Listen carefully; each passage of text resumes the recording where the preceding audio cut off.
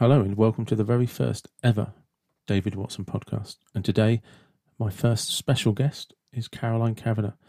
And I talk with Caroline all things regarding her therapy practice, netball, her dog, and a few things in between. I hope you enjoy it. Without further ado, let me introduce you to Caroline.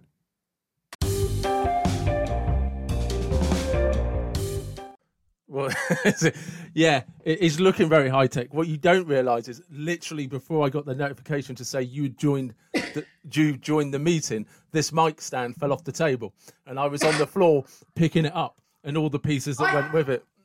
It's all right. I can imagine like Virgin Radio, BBC One. You look the part.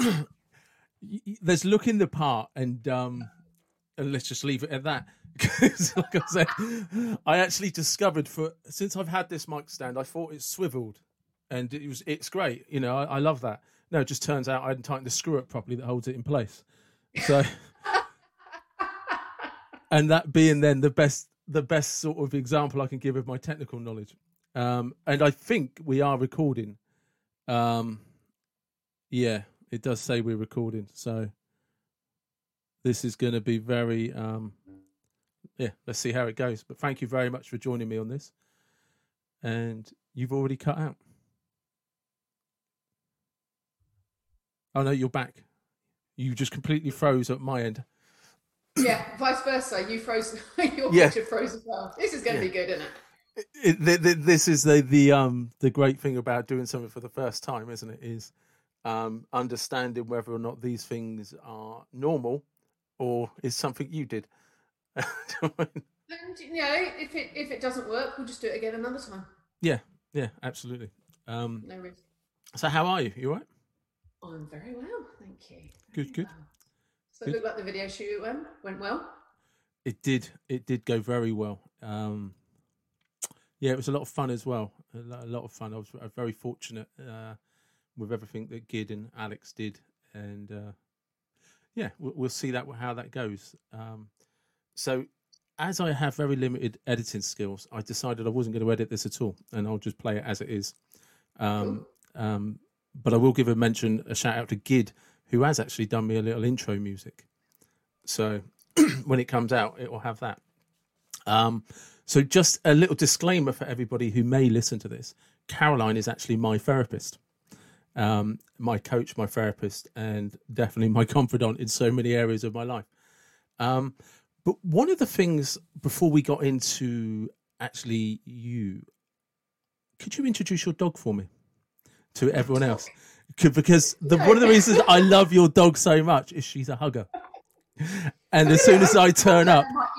I'm going to get a complex about this because so many people, you get used to it as a parent that you become Nadia's mum or Eden's mum. Yeah.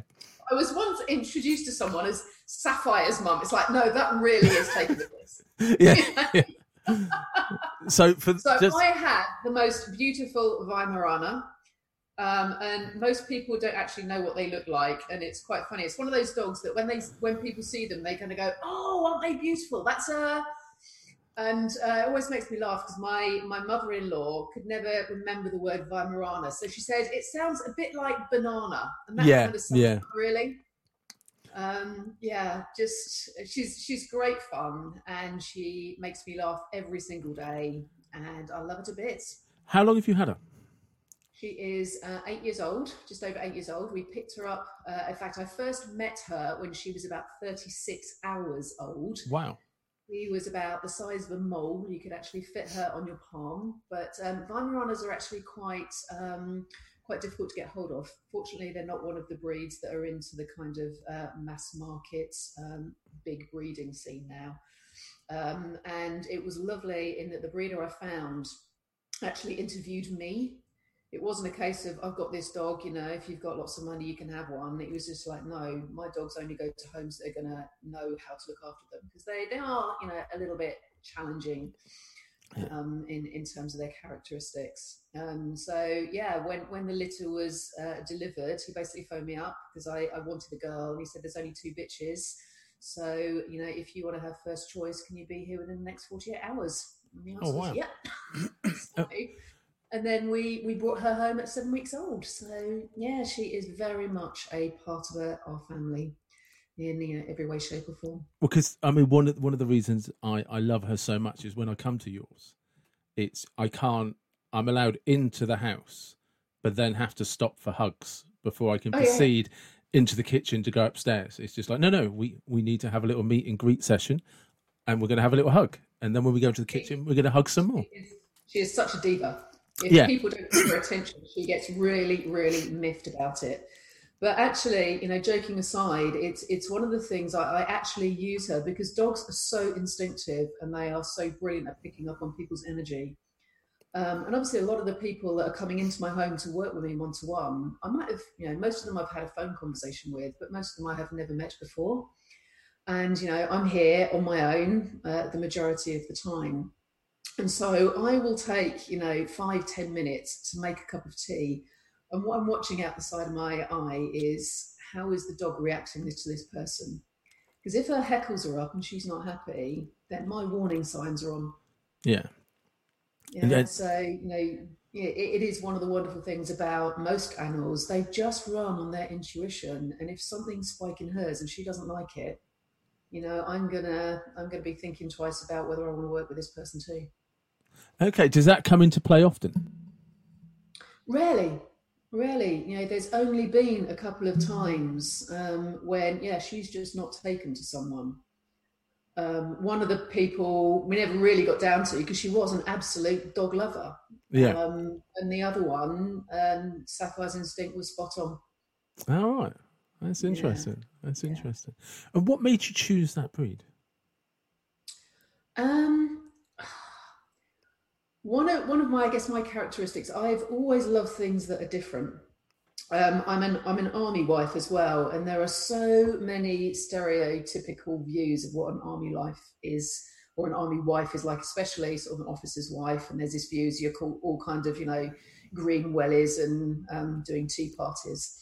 And as you know me, that doesn't quite fit me either. But so many No. army officers have the chocolate labs, the black labs, beautiful Yeah. dogs, love them to bits. And I just thought, nah, not doing that, not going down that road. Yeah. And it was purely a family friend of mine. She had two, what they call German retrievers that are very similar, and they're just beautiful looking dogs. She is a very elegant looking dog. She's a gorgeous dog. Yeah, and on top of that, I'm slightly asthmatic, so having a dog that doesn't molt is beneficial. And it was just a number of factors that came together, and they are quite original. So in the village that I live in Wiltshire, there's only one other dog that we ever seen, and I just like things that are a little bit different. Okay. And as I said, they're just intelligent dogs. They're a real bugger to breed because sorry, to breed to train, because they'll kind of look at you and say, I know what you want me to do, I just can't be asked to do it. Yeah. Yeah, definitely. And I kind of love that characteristic in them, as opposed to the labs that just like, you've got a sausage, what do you want me to do? I'll do anything. Well, because that's what I mean. There's when I come into the house sometimes, there are moments when it's 2 minutes. And then there's other times I've ended up sat on the floor and she's just right in there. It's like, no, we're not done yet. You Yeah. know, Yeah, I'm going to sit on your lap and you're not getting up until I've yeah, finished. yeah. It's like, I need some attention and you're going to give it to me right now. But there's a real love about her. Do you know what I mean? Yeah. If she likes you, she likes you. It's just all given. And so, yeah. So I've always curious why you had her. And you've taken 7 years to ask me that question. Well done. Well, it just seemed like a good way to introduce you to people via the sort of side door of using Sapphire. Do you know what I mean? It is rather than jump straight into, oh, you're a therapist. What's that like? Which, Yeah, no, yes, no, that's it's a really lovely way of having done that, because again, so many people have a perception of what a therapist is like, yeah, especially hypnotherapy. That I mean, it is changing, and it may be a little bit outdated now, but certainly 5, 6 years ago, people assumed that I was going to be wearing lots of flower power, long flowing clothes, and have joss sticks burning and all that kind of stuff. And at the end of the day, I'm just a woman with two kids, facing all the same challenges in life that everyone else. I've just developed a toolkit that is my career that I share with others to help them face challenges too. I mean, 'cause that's a very good point. Is because, like you said, if there's one chip I've always had on my shoulder, it's that flower power joss stick type style. When actually, probably the biggest market or the biggest client base is the business side of it, and possibly one of the places where it's most effective. Because you were recently was it Wiltshire Council? Yeah, I did a talk at the headquarters of Wiltshire County Council. Yeah. Every employee is still a human being. What were you explaining to them?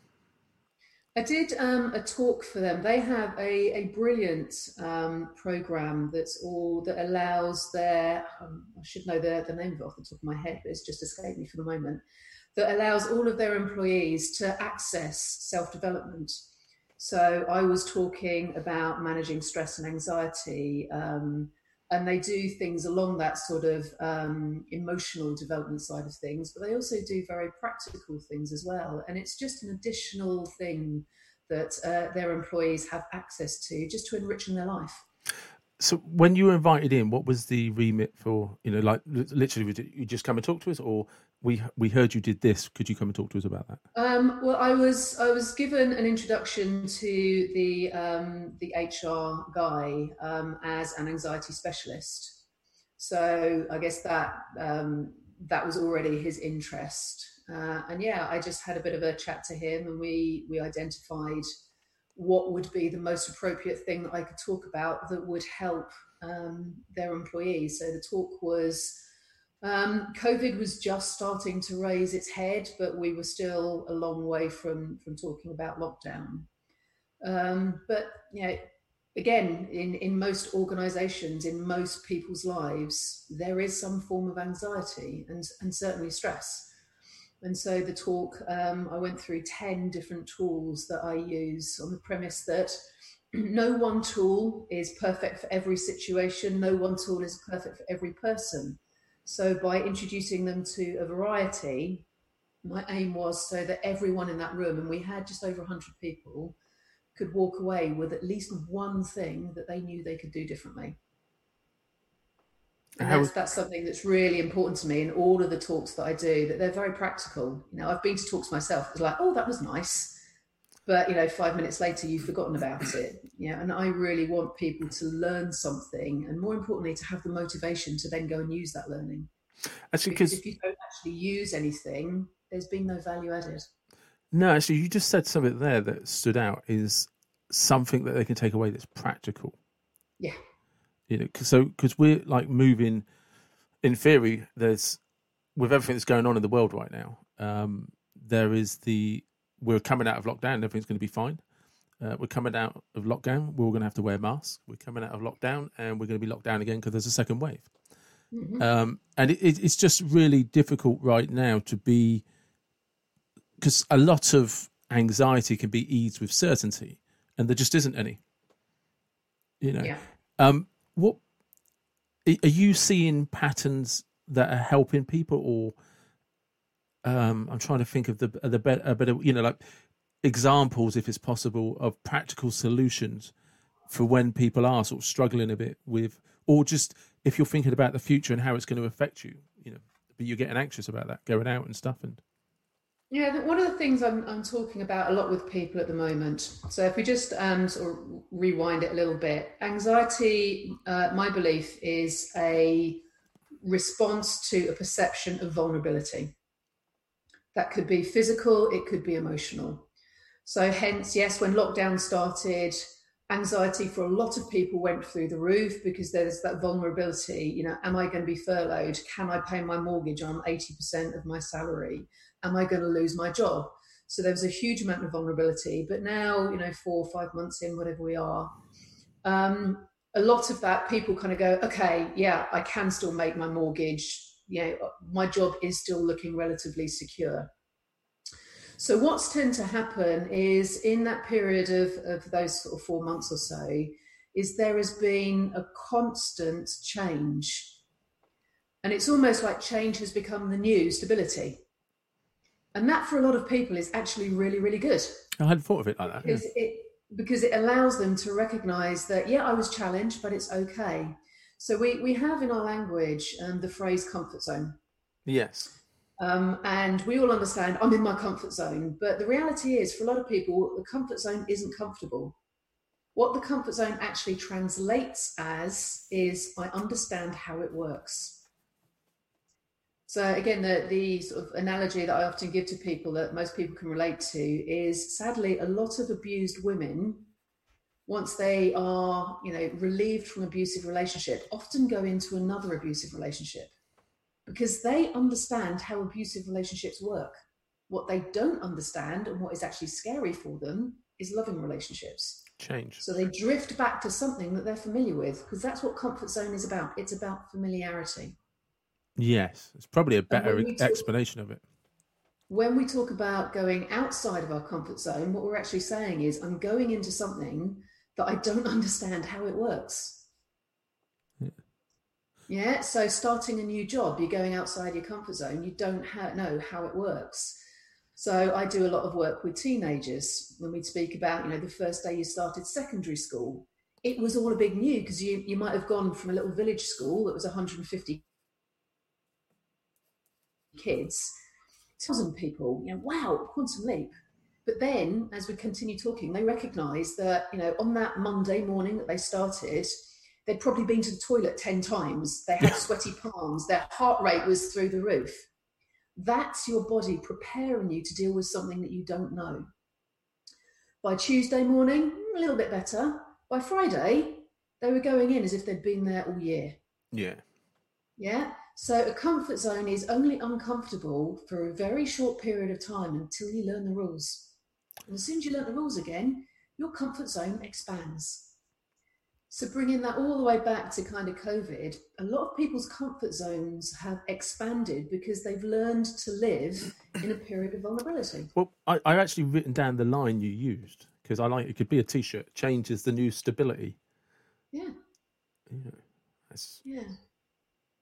And so, again, now in the phase that we're in, where a lot of people have returned to work or are returning to work, that's like the new wave coming in because people are recognizing that what used to be the comfort zone isn't going to be the same anymore.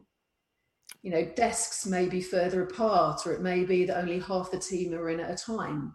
And actually, ironically, that's even more uneasy than going back to something that you used to know. Yeah, familiarity is. Yeah.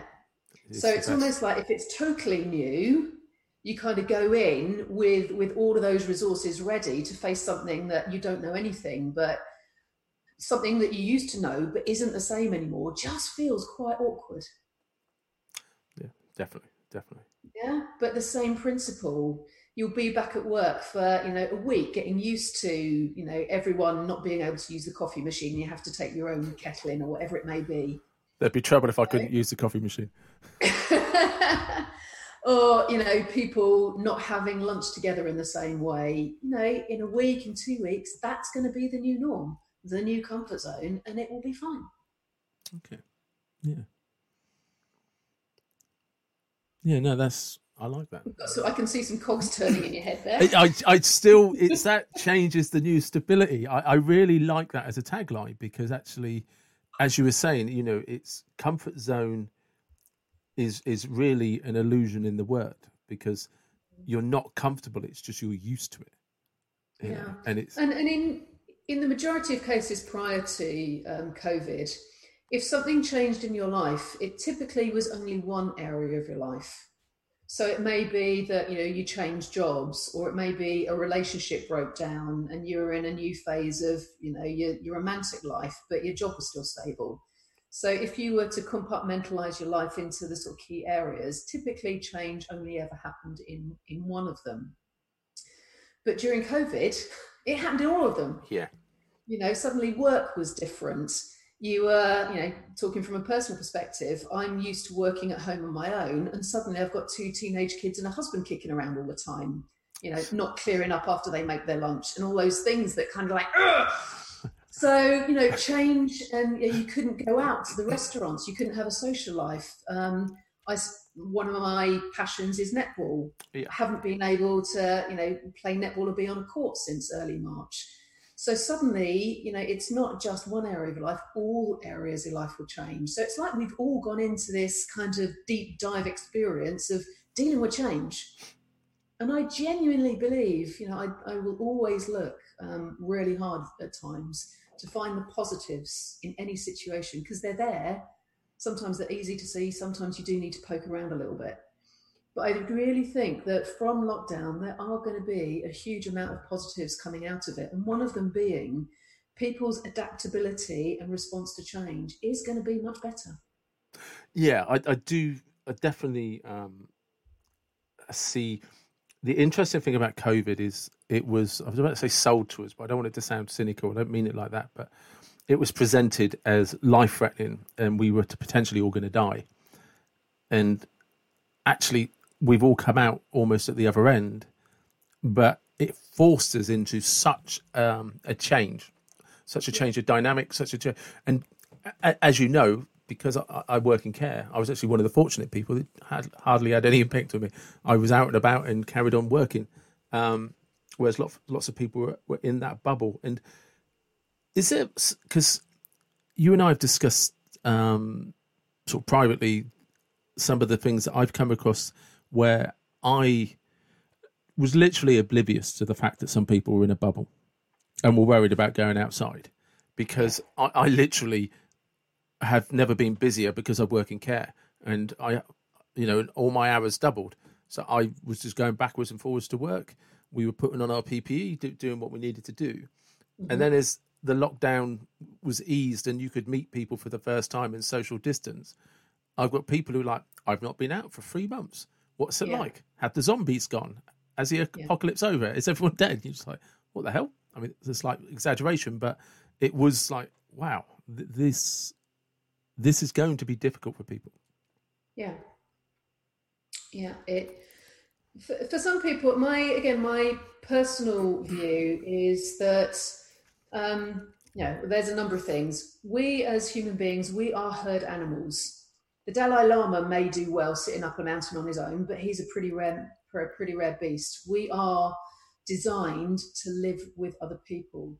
So for those who perhaps are living on their own, or perhaps just living with one partner, that can become very, very intense. And that creates a stress of its own.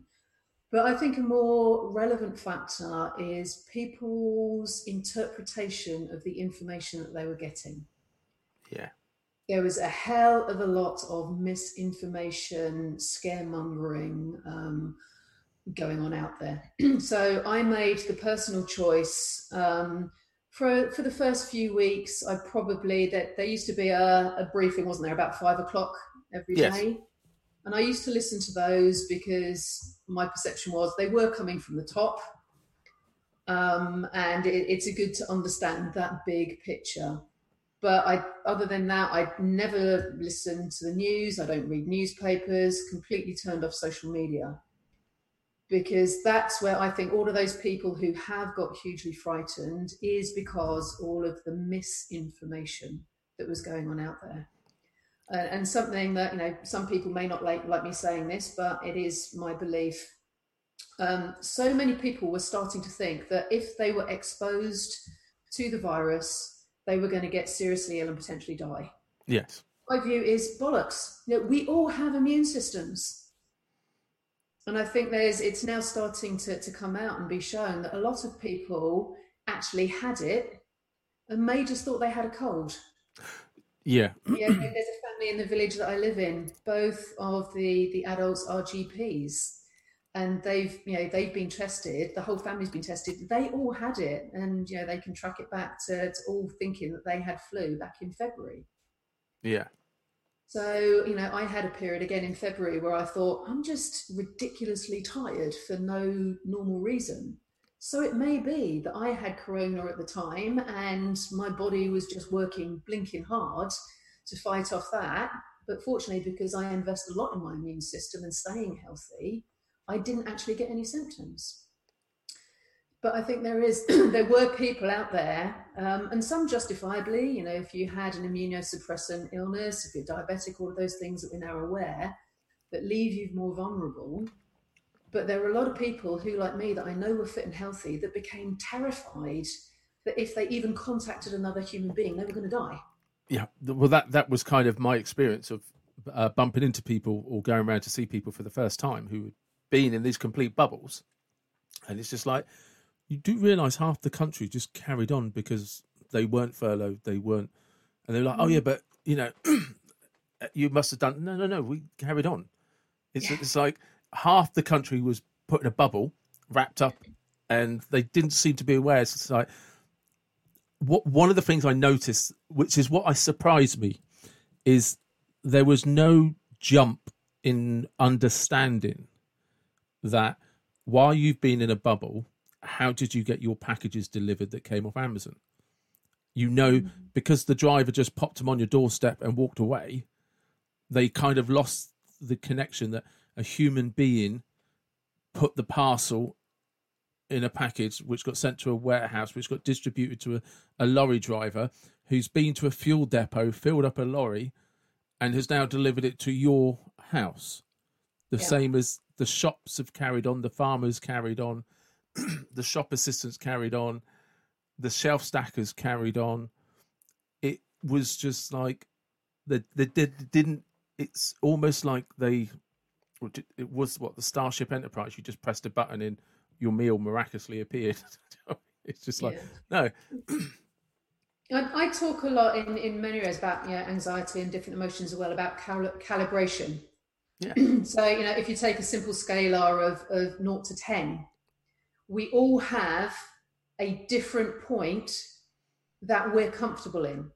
So, taking it back to anxiety, I will often live my life, pushing that needle up to 8s or 9s. I've jumped out of aeroplanes and I'm constantly pushing myself out of my comfort zone because, one, I'm adrenaline junkie, and 2, I know that the other side of that activity, my comfort zone grows.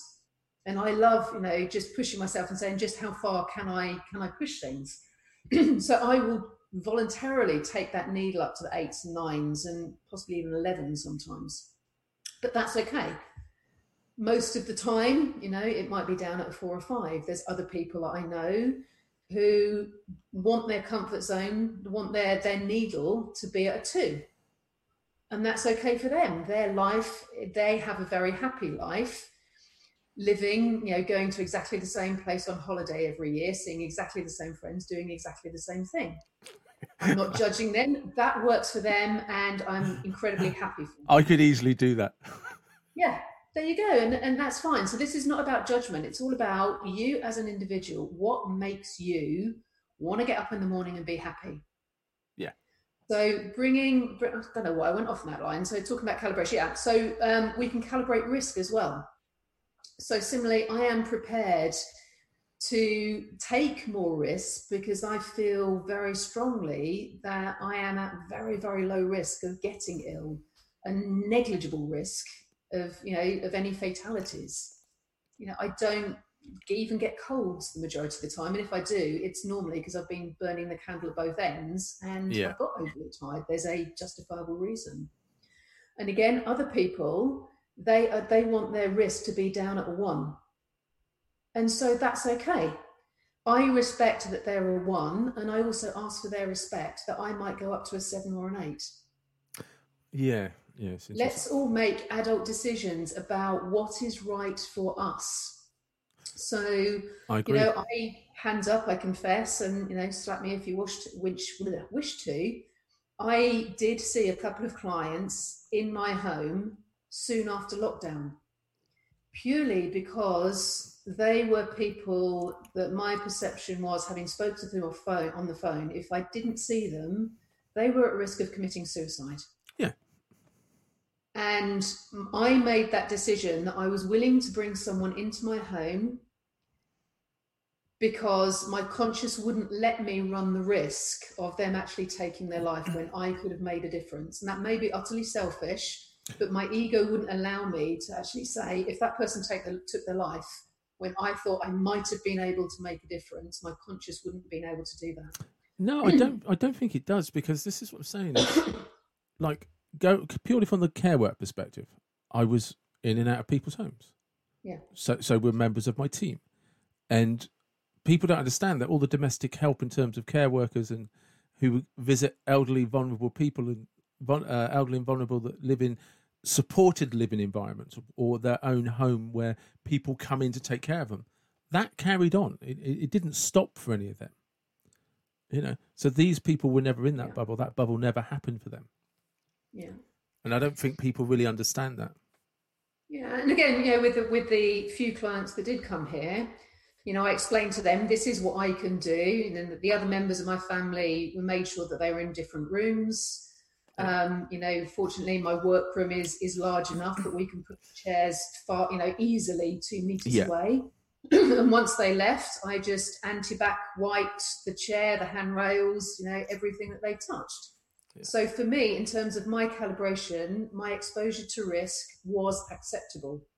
And similarly, they made that decision themselves, that coming into my home, I could be a carrier. I don't know. They were making that choice themselves. But to them, that risk was less than the risk they felt of not talking and having some help with the other challenges that they were facing. So, it's all relative. And I believe even now, moving forward, people have to make that decision that is right for them and respect other people are doing the same.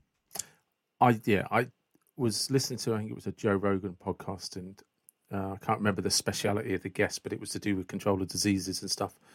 And he just said, trying to stop an airborne virus is like trying to stop the wind. It's impossible. And at that moment, I realised I could take certain precautions, but after that, it was beyond anything I could do. So, and that's, it sounds overly pragmatic. I just actually, for me, decided there wasn't much I could do to stop it. So I didn't want it to impact too much, but changing tack completely. I know that you're a hypnotherapist, but how did you actually get into this? And was it therapy first and then hypnotherapy, or hypnotherapy and then becoming a therapist? Do you know what I mean? I started off doing NLP, neuro-linguistic programming. It wasn't a conscious thought. I guess if you go right back to the start of the story, I've always been interested in why do people do what they do. Yeah. So my first book that I bought, even as a teenager, was on body language, because I recognised that, there's some men that sit there with their hands behind their head in that whole kind of like, I'm king. Yeah. And even how people held themselves, their posture, their body language really was a massive part of that communication. And it just intrigued me. I had a place to study psychology at university, but for a number of reasons didn't go.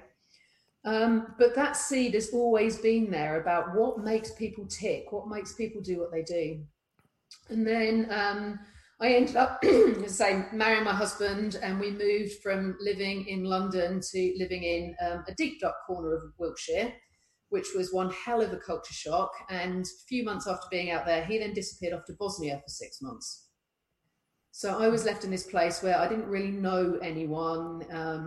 As an army wife, not really knowing, apart from everyone wears green, what the hell does that mean? And during the week, it was okay because I could keep myself busy with work, but weekends were shit. They were hell. And so any opportunity I got to fill my weekends, I would just jump at. And this friend phoned me up one day and said, I've just booked on this NLP course.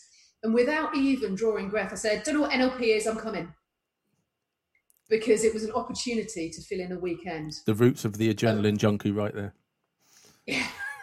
And so we traipsed off down to Canterbury, and, still not really knowing what NLP was. And all I can say, it was like putting on an old comfy jumper. I just sat there for 3 days thinking, this is what I was meant to do. Okay. I love it. I get it. And to me, it felt easy. So at the end of that weekend, I signed up for the certification level, did that. A year later, went back and did the master's level. And there, NLP is very good in many ways, but there's a lot of things that I wasn't comfortable about it. I nearly failed my master level because I kept going what the teacher called off-piste. You're supposed to state a script. And I'm like, yeah, but this script doesn't fit this person. So I'm going to go off-piste. And that wasn't allowed. And so, yeah, I nearly failed.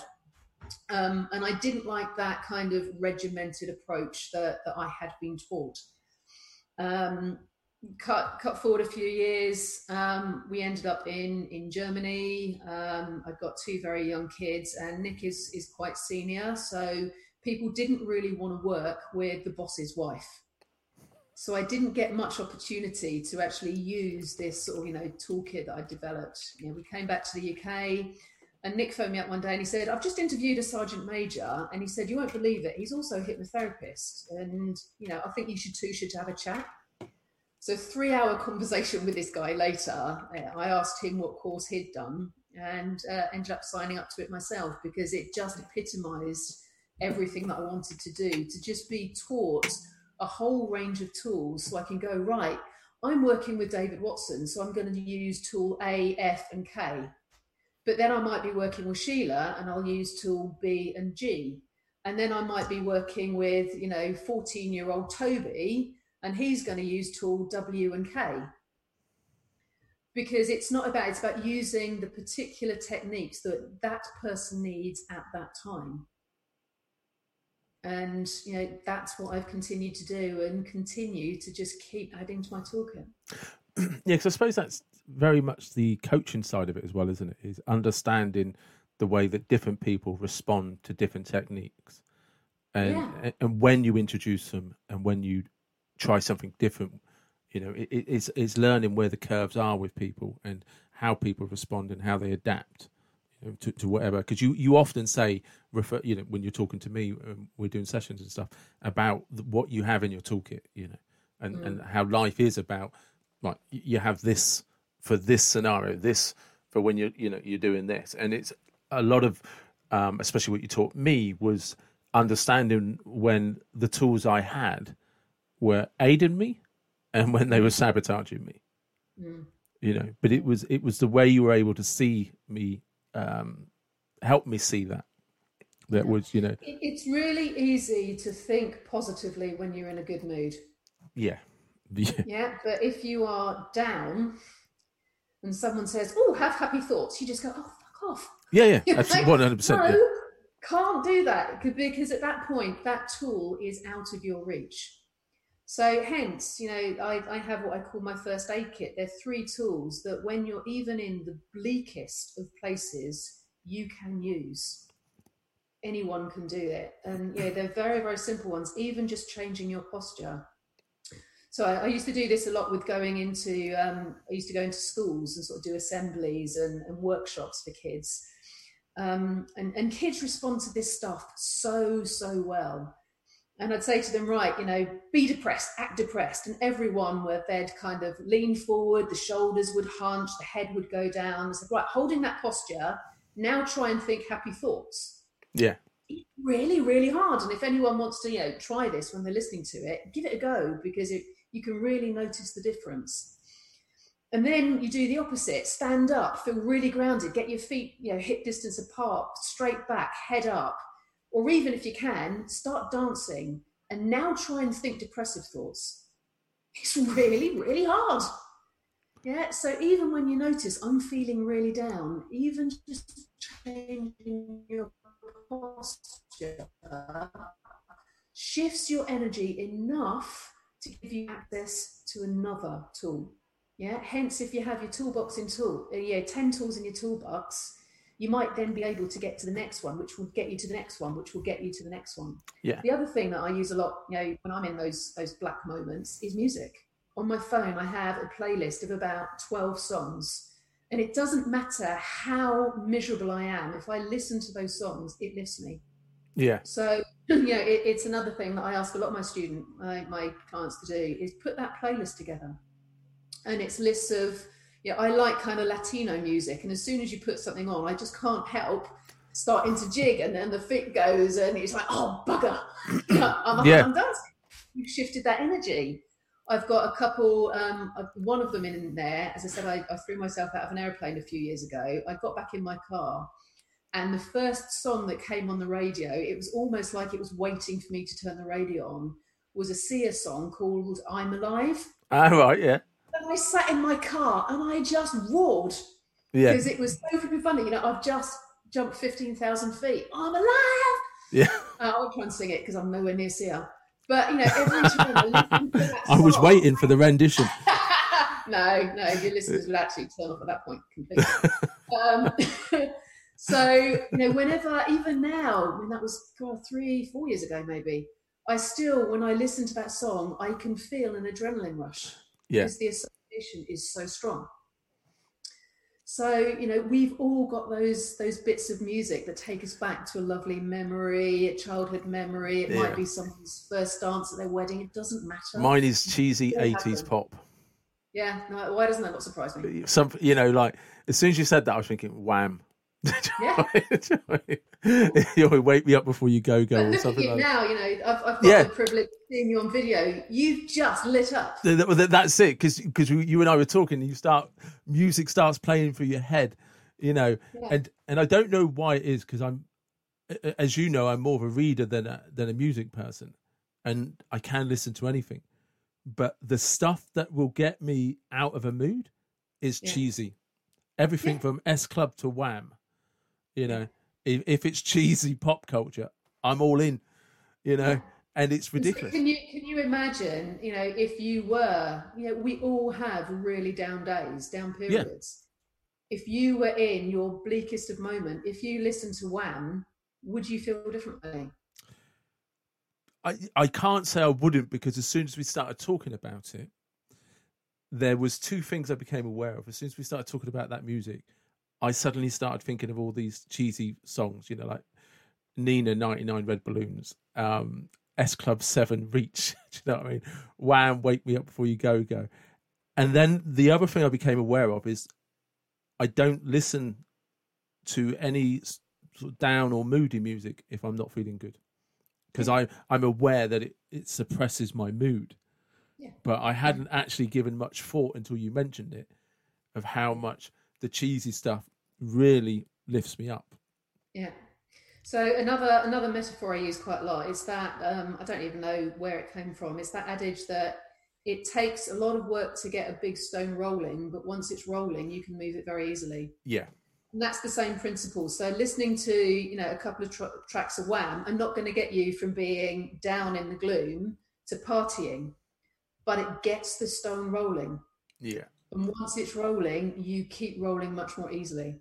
And it's always, regardless of whether I'm dealing with someone that's struggling with depression, anxiety, whatever it may be, it's taking that first step. So a great example was, I was working with someone last week. He'd got himself in quite a dismal place, and I pushed him way outside of his comfort zone, to the point that he even stood up at one point and went, "I really don't like you." It's like, that's fine, I've got a thick enough skin, and I'm not here to be liked, I'm here to help you, and you are going to do this. And it was all about making a phone call to someone, and he didn't want to make this phone call, but all credit to him. He got on his phone in front of me, contacted this guy, and long story short, this was a long-term friend that went back many years that he'd lost contact with, and felt so guilty that he'd lost contact that it was too hard for him to then get back in contact. Yeah. But that guilt was absolutely eating him alive. And I said, you just got to phone him. He phoned this guy picked up his phone literally within 2 rings. He was in the Southampton hospital, about to go down for a major cancer operation. Bloody hell. If that's not synchronicity. Yeah. So this guy then, his long-term friend went down to his operation knowing that his friend was in his thoughts, and this client could say, "I love you, mate. I missed you, and I'm going to be there when you wake up." That's cool. That's cool as fuck. Yeah, no, because that's the important stuff. And then he left, he left my home with this big grin on his face going, "I feel so much better now because, we're connected again." And the consequences of not doing that and something going wrong are, every cliche in the book. I'll never forgive myself. I can't undo, and you end up living in the past. Yeah, absolutely. So another thing, because we never actually got onto how you got into the hypnotherapy side of it. We did say it was an extension to the toolbox that you thought you could use, but how are you able to use it? Sorry, why do I use it? Or no, how are you able to use it? So one of the biggest misconceptions of hypnotherapy comes from stage shows. Yeah. And that's what I hear so many times, is people saying, "Oh, you're going to make me look like a chicken," and it becomes a bit of a joke now. So, well, if you want to, there's the floor, get on with it, and then we can do some proper work. Yeah. So it's one of the things that I always go through when I first meet people is, yes, when people are on stage, they are hypnotized, because all hypnosis is a different brainwave pattern that we're all in at the moment. Yeah. So you've got two halves of your brain, the conscious mind, which is kind of largely located in the bulbous front of our head, and the subconscious, which is lurking deep down in the back at the top of our spine. When both of those parts are busy, you're in what's called beta brainwave activity. And if you were to wire someone up to a brainwave machine, those waves would be very closely compacted, very up and down. So it looks really, really busy.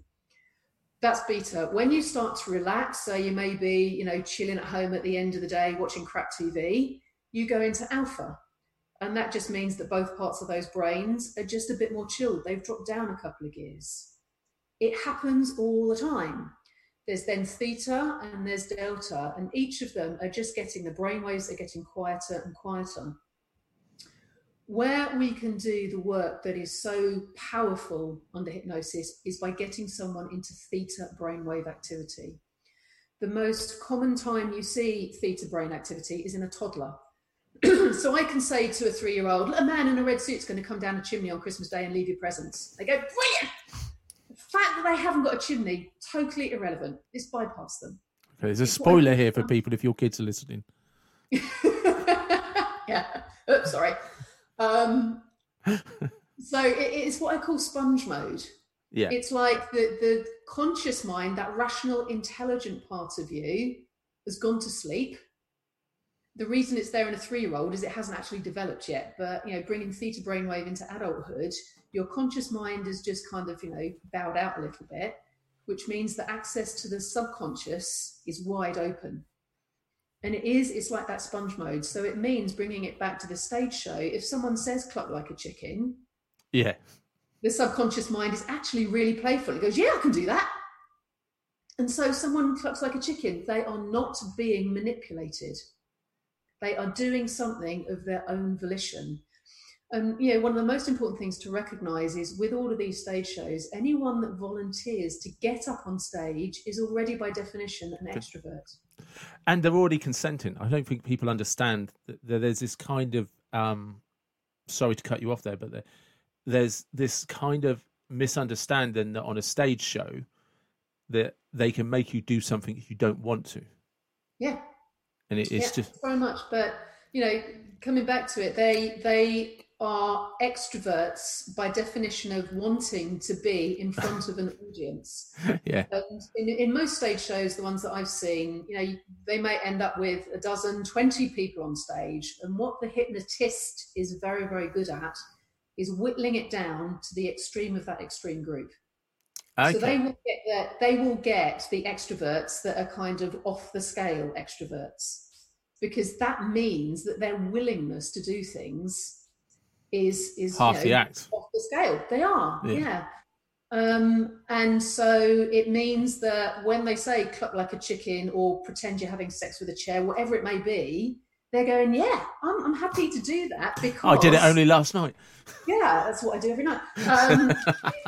They're getting the feedback from the audience that is ticking their box in terms of, why they're there.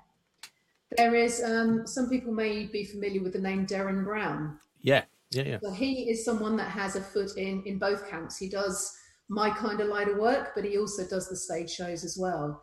He did a series on, I think it was Channel 4 a few years ago, where he tried to either prove or dispel some of these myths around hypnotherapy. And the episode that really stuck in my mind is, under very, very controlled circumstances, he was trying to persuade a guy to do an armed bank robbery. Okay, I think I remember something about that in the news.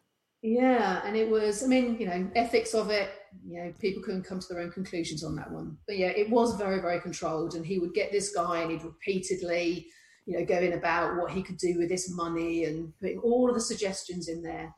But every time he then went to actually do the bank robbery, he dropped the gun. Okay. Yeah, he never actually made it inside the door. He just dropped the gun because his core value was, this is fundamentally wrong. Yeah. And that's the most important thing to recognize is no one without using, some serious drugs can manipulate your core values. Yeah.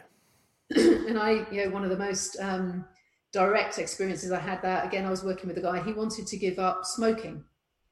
And it turned out through a conversation that the reason he was smoking is it kind of appealed to his naughty boy part. He wanted to go, I can do whatever I want. He'd just come out of a very messy marriage, lived with his mum for a while. His mum wouldn't let him smoke. He got his back on his feet and was in his bachelor pad. And he's like, I'm going to smoke now and stuff everyone. No one's going to stop me. And that was kind of the part that was motivating the behaviour. But there was a stronger part of him going, yeah, but I really don't want lung cancer, mate. Yeah. And so he came to me, I want to give up smoking. So we can't, if we negate this part of him that really wants to do something naughty, the chances are his behaviour would sneak back in because it was a really, really strong voice in him. That's probably the most relatable because I don't think I've smoked I think I might have smoked a little bit since you've known me, but I have always considered myself a lifelong smoker. And even though I haven't smoked for several years now, it is literally a daily battle because I love it. Right. I love smoking and I miss it. But I wrote, the reason there's a connection to this, the reason I know this so well is because I wrote about it in a blog many years ago. And it's because that smoker to me is John Wayne, it's James Dean, is Marlon Brando. It was everything that I thought was cool as a kid. And every time I have a cigarette, I am kind of like James Dean. You know what I mean? That rebel without a cause. And that was what I was always battling against. Yeah. So, the therapeutic tools that we used was all about bolstering that part of him that was going, no, I really don't want lung cancer. I really want to be fit and healthy and see my grandchildren grow up and all that kind of stuff. But actually, as I said, if we negated that part of him that wanted to be naughty, he was always going to have that internal battle going on. We wanted to really change the balance of power. And I said to him, he's deeply hypnotized in really sort of theta brainwave state. Is there something that you can do that's going to keep your naughty boy part happy that doesn't involve cigarettes? And he just grinned and went, yeah. And I said, do you want to tell me what that is? And he went, no. Fine. Yeah. So, and it wasn't for me to say, well, you need to tell me. He probably wouldn't have done anyway. Yeah. I have a fairly good idea what it was, but, so, for me, that was real proof that he decided, even though he was deep, in a deep trance state, he didn't want to share that information with me. And so he didn't. You can't manipulate someone to do something that they don't want to do. But more importantly, that's not what I want to do. I'm not here to manipulate someone. I'm not here to be entertained. I'm here to help someone make the changes that they want to make. It's a completely different, different avenue to go down. So, hypnosis, yes, the stage shows and therapy start off from exactly the same point. You change their brainwaves. But then stage show goes right. It's all about entertainment, making people laugh. Therapy goes left. It's about working with that person to help them change their behaviour. Do you find with your therapy that it's more of your clients are extroverts or introverts? Oh, good question.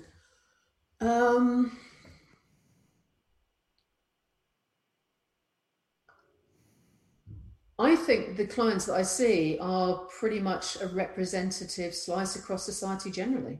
Okay. Yeah, so I will see some people who are great extroverts. I will see some people who are other end of the scale on introversion. And actually, it really doesn't matter either way. No. If you are extrovert, it doesn't make you easier to be hypnotized. If you're introverted, it doesn't make it harder because like we've already discussed, it is just a natural function that your brain can go into from changing from beta alpha into theta that you do every day anyway. All I do is just teach you a process that gives you control of doing it. And I take it this is a process they can then take home and use as part of their daily toolkit, sort of thing. Just by doing it once. In the Just, first session, you learn how to do it, you can then do it. And it's a bit like, learning to ride a bike. yeah, You might be a little bit wobbly at first, and the more you practice it, the more you can do it easily to the point that you jump on a bike without thinking about it. So I can get myself into really deep theta brainwaves within seconds. I've been doing it a long time. yeah, of course. And getting people through the door, like, because you and I have discussed this over the years, how attitudes are slowly changing. And that there's different generations that are more, no, it's okay to actually go and see somebody because I can live a better life with some input from somebody. Where are you seeing the big differences, the biggest changes through generations, but still the generations, is there still a generation that's just like, let's just be stoic and stiff upper lip, who are harder to get through the door, or has most of the barriers been broken down now? I wouldn't say so much a generation. I think there is still very much a gender difference. Okay. I think Prince William is doing a great job with the campaign that he's running about, it's okay to talk about your problems, guys. Yeah. I think that is starting to make a difference. But I still see a lot of the men that I work with. And if I think back to when I first started my practice 10 years ago, oh God, I probably saw less than 10% men. Whereas now, I think last time I looked at the stats, it's about 35% male compared to female. It's because you have a dog. Man's best friend and all that. Yeah, that's the reason I give her really good pet food. That's her. Yeah. So I think it is changing. I guess the biggest change that I've noticed over those 10 years or so is more and more people are saying, I don't want to be drugged. Yeah. It's kind of like, I know if I go to the doctors and, I don't want to sound negative against GPs. I've got a lot of friends who are GPs. They do an amazing job, but they don't have the time to do the work that I do. And often the GPs will, the tool that they have accessible to them is to give antidepressants. Yeah. Is to give pharmaceutical drugs. Again, I'm not against that at all. If you've got, an infection, have some antibiotics because it will help your body recover. If you've got depression, take some antidepressants, but then understand, why did you get depressed in the first place? It's not about dealing with the symptom. Look at the cause. And that's what the GPs don't have time to do. So, I think that probably is the most significant change, is more and more people saying, I don't want to take drugs or continue taking drugs. I want to deal with what's the root cause. Yeah, because of course there is a stigma around taking antidepressants. There's a stigma about going to GPs. And strangely, strangely to me, I'd never actually considered that.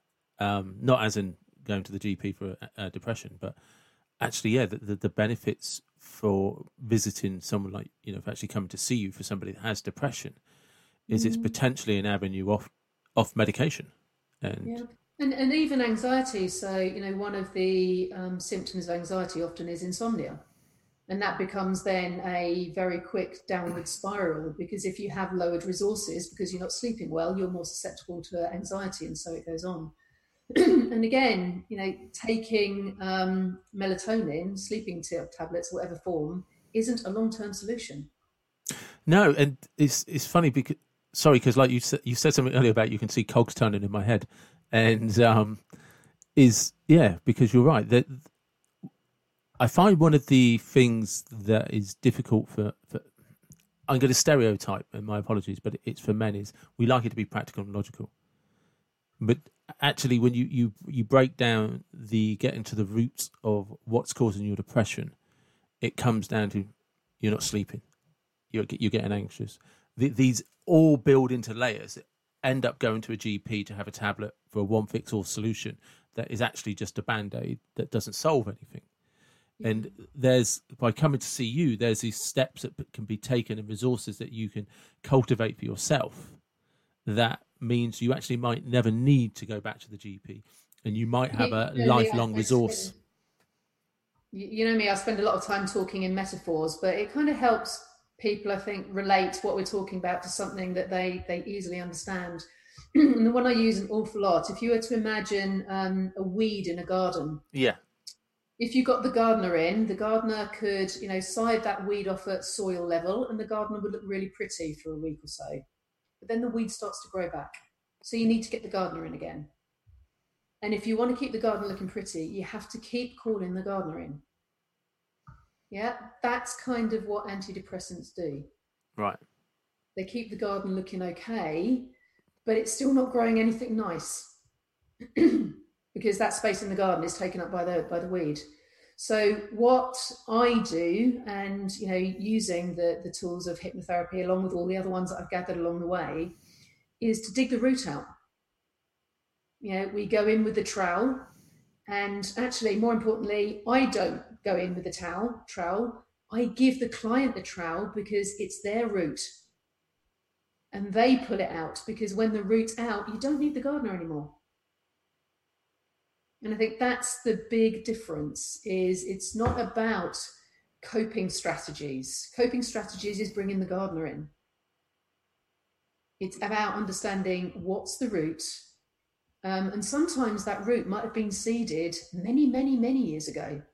Yeah. And it's just been laying dormant or really, really growing slowly until it pops its head above the sand or above the ground. And then when it gets exposure to the sunlight, it grows really rapidly. And I always, when I talk about this metaphor, in my mind's eye, I can imagine a dandelion. So anyone that those dandelion roots tend to be very, very long and thin. It's almost like a virtual carrot growing down into the ground. It's very long, and where it first started, it's very thin. But as it grows up, it just gets stronger and stronger and stronger. And again, if you bring the gardener back and he just sizes the dandelion up, every time the dandelion grows back, it tends to be a bit bigger and a bit stronger. Yeah. That's the same with anxiety. One of the clients that really sticks in my mind, she came to me because she'd developed a phobia of driving.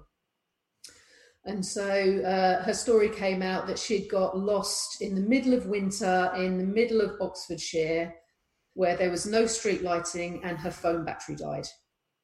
So she had no way of bringing up Google Maps. She didn't know where she was. She couldn't contact her husband. And understandably, she was terrified.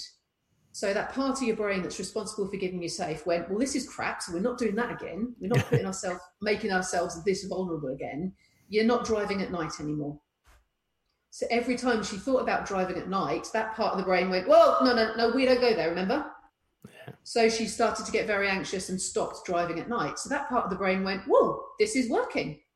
I'm not vulnerable anymore. What else can I do to keep me safe? I know, let's make sure she doesn't drive anywhere that she's not familiar with, because that makes her even safer. So she then started to get anxious about going outside of her comfort zone, and only being able to drive around her local kind of, vicinities in the daytime. That part of the brain went, oh, I'm really firing all cylinders now. She's really safe. What can I do to keep her absolutely safe? I'll tell you what, don't drive. Crazy, isn't it? That's how the brain works. It's not there to screw you up. It's not there to destroy your life. It's there to keep you safe. It's the fundamental role of keep you alive. Primary part of the subconscious mind is survival. It just adds 2 and 2 together and makes 6. And until someone comes along and says, no, 2 and 2 is 4, it will keep believing 2 and 2 make 6.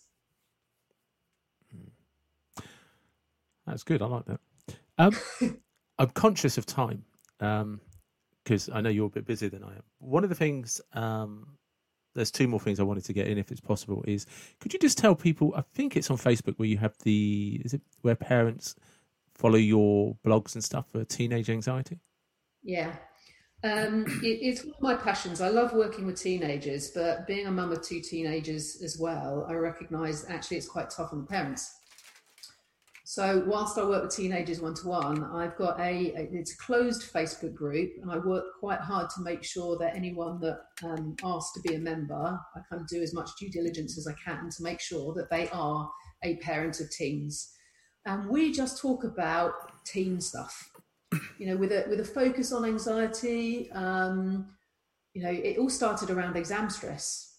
That was my initial motivation, and it just escalated and grew and grew. So people will talk about self-harming, they'll talk about social media, low self-esteem, all of those kind of things that are common. Whilst I will share, a lot of the techniques and tools that I have to try and again help other people, it's become an amazing forum where people can just say, look, I'm facing this challenge. Has anyone got any ideas? And in fact, those posts get phenomenal, much more response than any of mine, but I love it. And even some of those responses are like, I haven't got the answer, but I'm with you. I get you.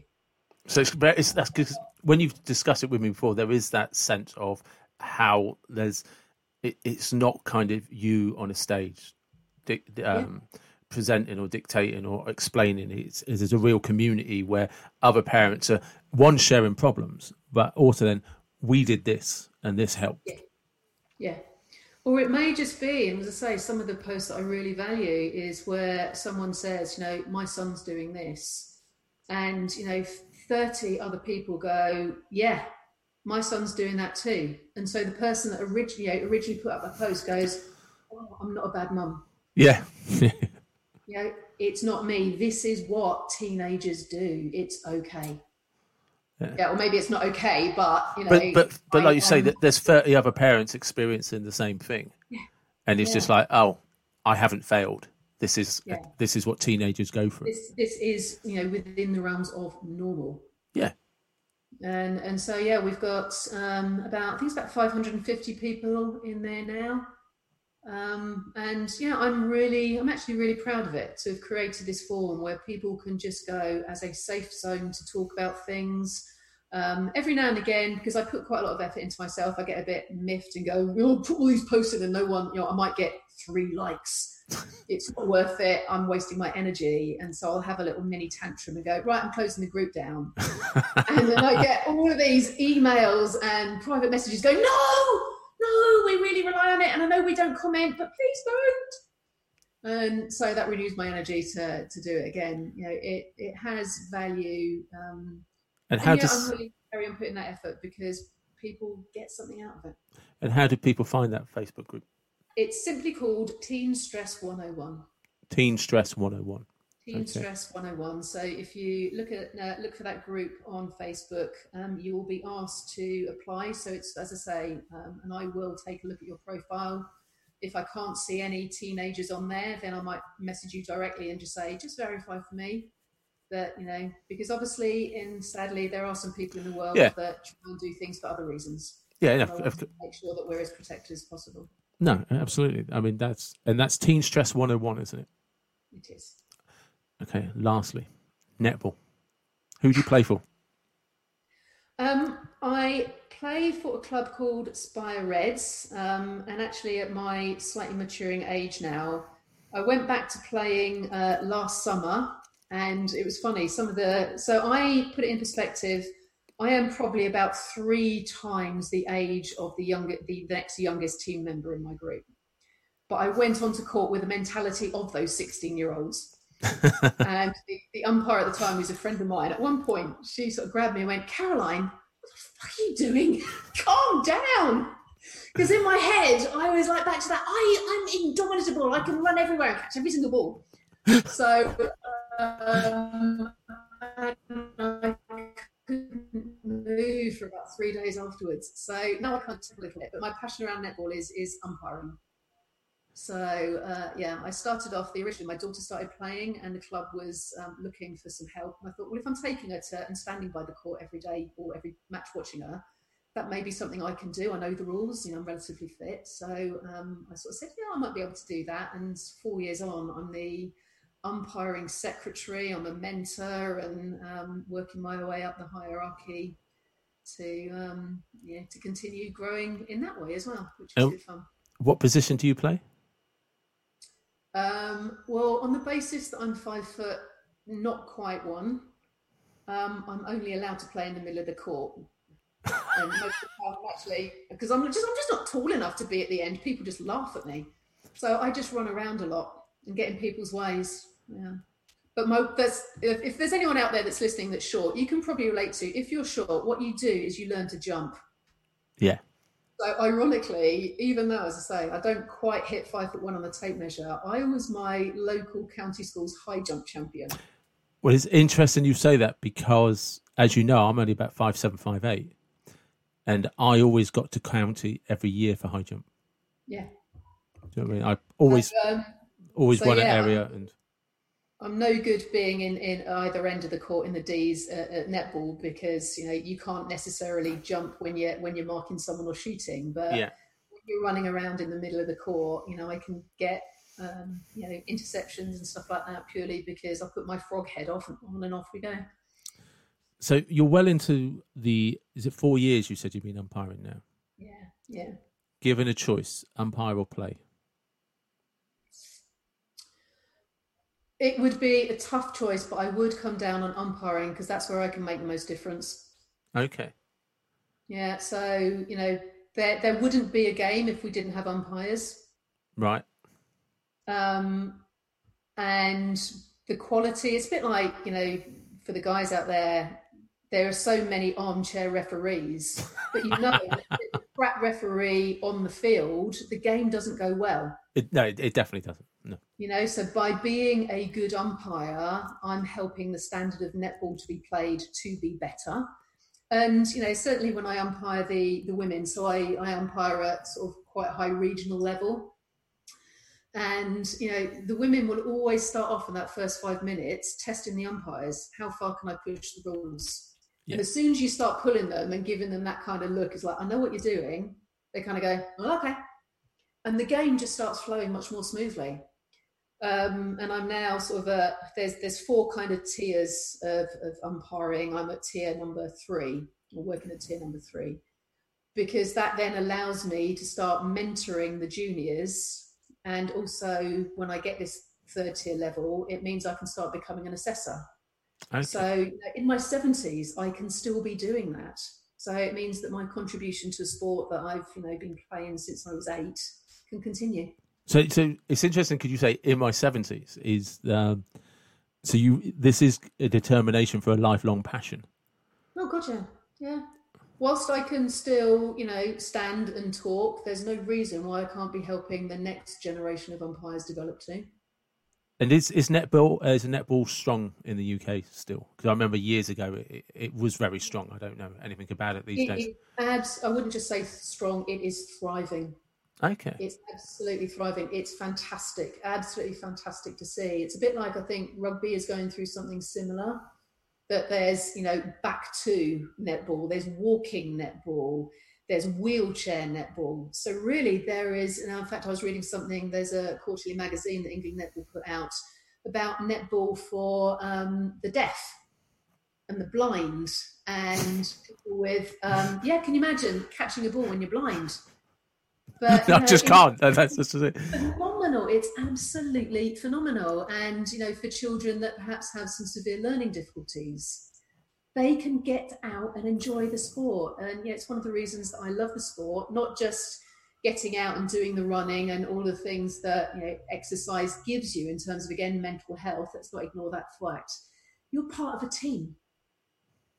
And it's something that's really interesting with netball. I find there's only 2 people that can shoot for goals in netball. Yeah. But unless the other 5 players are doing their role, the ball's never going to get in their hands to allow them to shoot.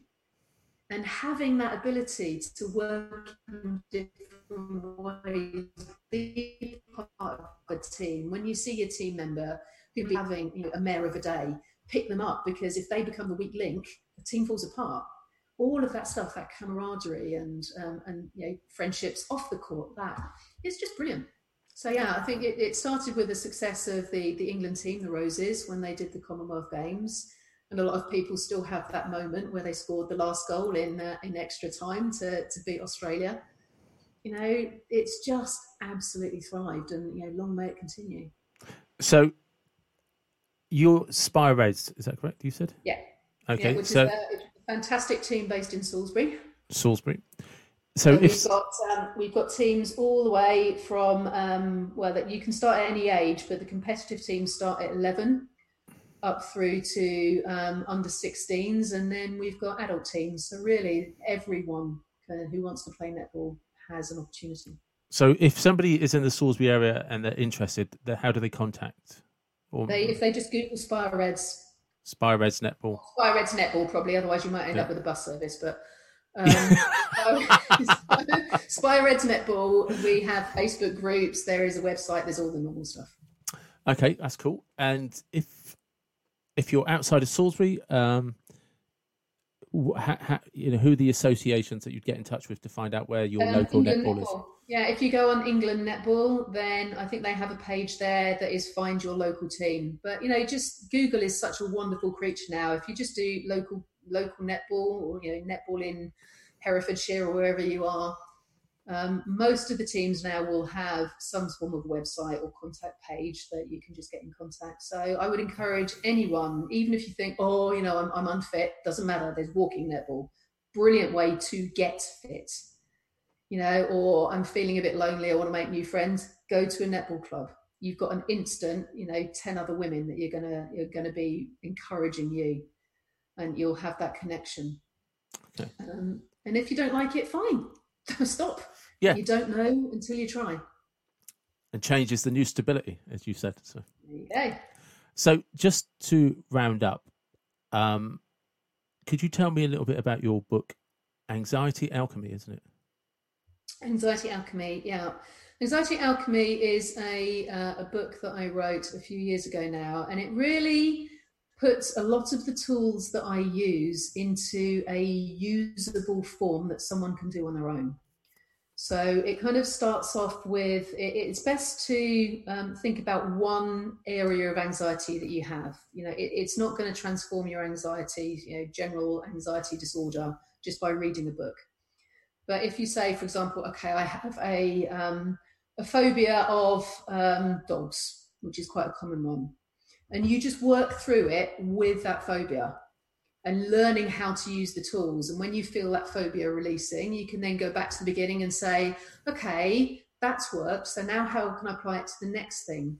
So, it very much is a way of learning how to use some of the tools that I would use with you face to face, but you're doing it on your own just through learning.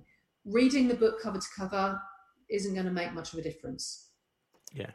It comes back to, I can have a toolbox full of tools. In fact, I've got a saxophone in my bedroom that hasn't seen the light of day in 10 years. I can't call myself a musician because I don't bloody use it. So, it's the same. You can read the book, and if you might learn one tool that, 3 pages of reading, put the book down and use that tool for a couple of days. Then pick the book back up, read the next 2 pages, learn the next tool. Try that for a week. It's a real dip in and dip out. But I can say with absolute conviction, the tools work. Yeah. It's about your choice of whether you choose to apply them or not. It's very readable. One of the things, it's funny, people often say to me, whether they've read the book or blogs or whatever it may be, is when we meet you, Caroline, it's just like we read you. I don't know how else to communicate. I can't do posh. I try and do academic sometimes. It doesn't necessarily work. So how I write is how I talk. So when you're reading that book, it is like I'm talking to you. And so, people that have got the book say, yeah, it's very digestible, very easy to understand. It's not academic. It's just very, very practical. Cool. And your website is? Website's very easy. You just need my name. It's carolinekavanagh.co.uk.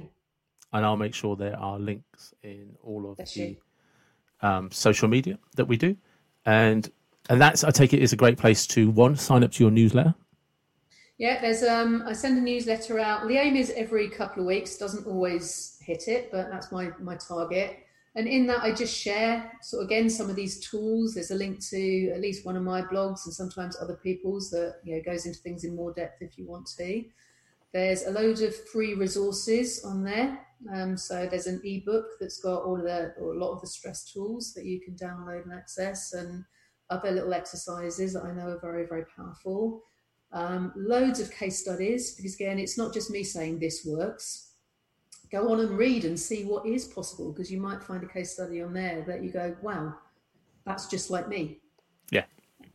So yeah, there's lots of stuff on there. And again, it just helps if you feel that you don't really understand much about hypnotherapy, the bits on the page will help improve that level of knowledge so you can make an informed decision as to whether it's you or not an uninformed one.